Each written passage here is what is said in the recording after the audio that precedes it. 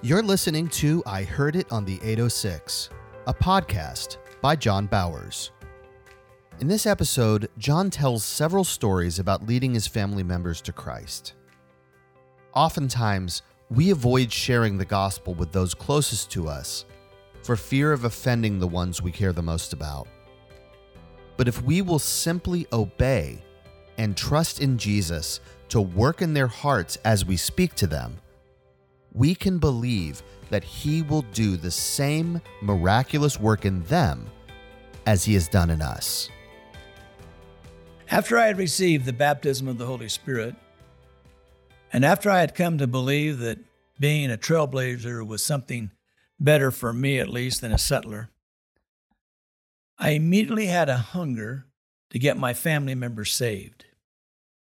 You've heard people testify before, the hardest people to get saved are your family members. No, they're no harder than anybody else. It's just pray and ask God to soften their hearts and then go to them. You're afraid to go to them because you're going to be rejected. You're afraid to be made a fool.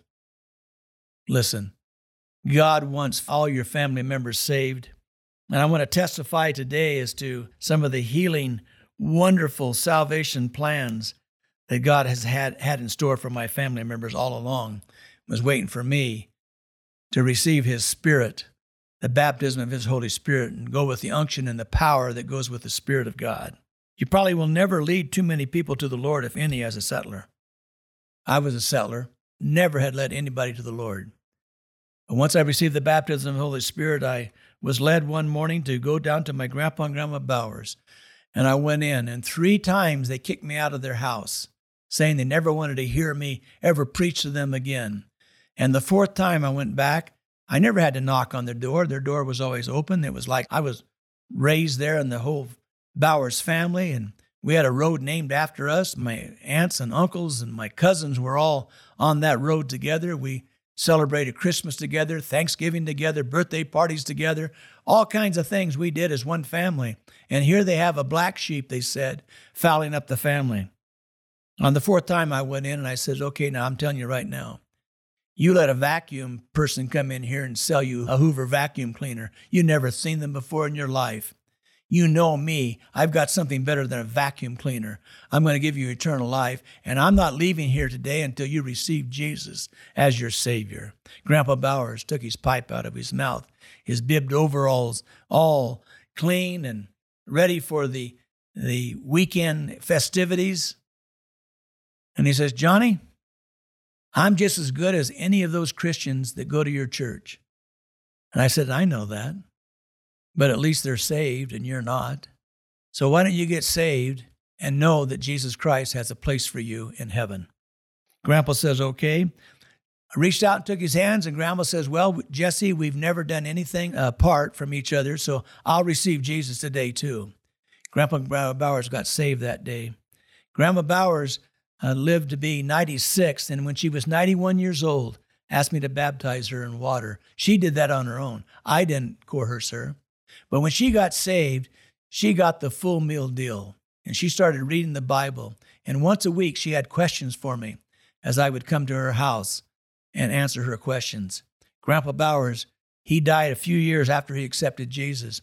But every time I'd go visit him, at least once a week, I never could leave without him having me lay hands on him and pray for him.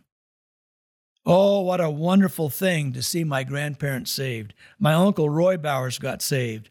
My brother-in-law Jim Gates got saved miraculously. My wife's grandma, Rose Gates, got saved. And Rose, let me share with you about her. She was hard. She was a wonderful lady, but boy, she was hard towards the gospel. She was bitter towards the gospel. And to have Grandma Rose receive Jesus was really something miraculous. And one morning I got up and I says, Lord, who is it today that I'm to lead to the Lord? And it was as clear as to be. Go to Springfield, Oregon, which is about 20 minutes away from where I live. Go to Springfield, Oregon, and lead Grandma Rose to the Lord. I said, okay. Told my wife to be praying. I'm going to go get Grandma Rose saved today. Walked out the door, got in the car, drove to Springfield, knocked on Grandma's door. She opens the door and she says, "Well, John, how are you this morning?" I said, "Great, I've come to see that you get saved today." She says, "Wonderful, come in." I thought she misunderstood me. I walked in, she said, "You want to have some coffee?" I said, "No." I said, "Before we have any coffee, let's finish what I've come for." She said, "Okay, I'm ready." I said, "Grandma, what are you ready for?" "Well, I'm ready for you to pray for me." People, that's what Jesus does. He prepares the way. I don't have to go and sell Jesus. I don't have to go preach a sermon. When he says today, go lead Grandma Rose to the Lord, he's already prepared the way. Don't go try to explain it. Don't go try to win a debate. Just go and be obedient. I took her hands, led her in the sinner's prayer. "Jesus, come into my heart. Save my soul. I confess I'm a sinner. Jesus, I believe you're the Christ, the Son of the living God, and today I accept you as my Savior." It changed her life.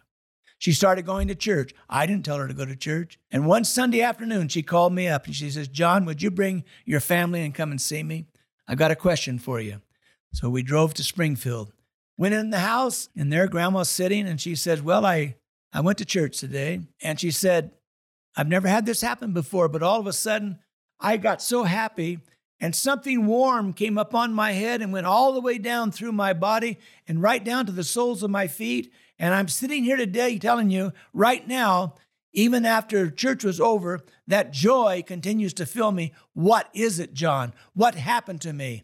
And I said, "Grandma, you got filled with the baptism of the Holy Spirit. That's the joy of the Lord, rejoicing with angels that you're saved." Grandma lived the rest of her life, saved, redeemed by the blood of the Lamb. Oh, I've had so many opportunities to share Jesus with literally thousands of people. I kept a log, and I haven't shared this with too many people, but here I'm sharing with the world now. Remember, I'm a nobody, but I certainly know somebody. But in that diary, I kept a list of all the people I shared with. I kept a list of all the people, the dates that they got saved. And I preached many, many funerals. And I had the exact date they received Jesus. Oh, what a wonderful record. And one of those interesting experiences of leading people to Jesus was Shamu the whale at SeaWorld in San Diego. Now you're thinking, Shamu the whale?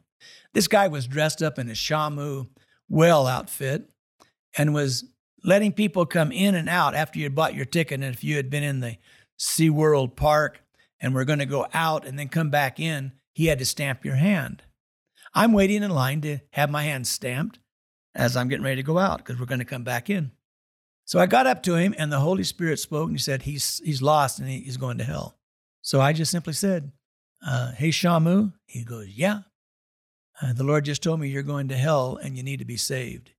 He started crying uncontrollably, shaking.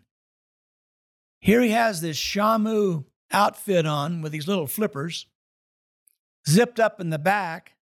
And I said, "Are you ready to receive Jesus?" He said, "Yes, I am right now. Please, I want to receive Jesus." I took his little flippers in my hand, believe it or not, and he prayed that sinner's prayer, asking Jesus to come into his life. The crowd that was lined up behind me heard what I was doing, and I missed it because I heard the Lord say, "Now turn and lead all of them to the Lord." And I didn't. I missed it. But I was obedient to hear Shamu receive Jesus Christ as his Savior. Oh, I tell you, time and time and time again, salvation comes because of the baptism of the Holy Spirit. He leads. He prepares. The way he prepared Grandpa and Grandma Bowers, the way he prepared Roy Bowers and Jim Gates and thousands of others. And I told you I kept a log. In that log of 5 years, one-on-one, I was able to lead 1,700 people to the Lord, simply by one at a time, 3 at a time, 5 at a time, 2 at a time. It happened. Families would come together and say, "We want to receive Jesus," and maybe 10 at a time, 15 at a time. Oh, it happens. Be a trailblazer. Don't be a settler.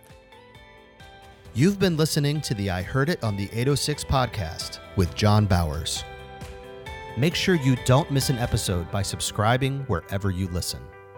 To learn more about John Bowers, this podcast, and to find out how you can get a copy of his new book, I Heard It on the 806, go to IHeardItOnThe806.com. This has been an Avenue 153 production.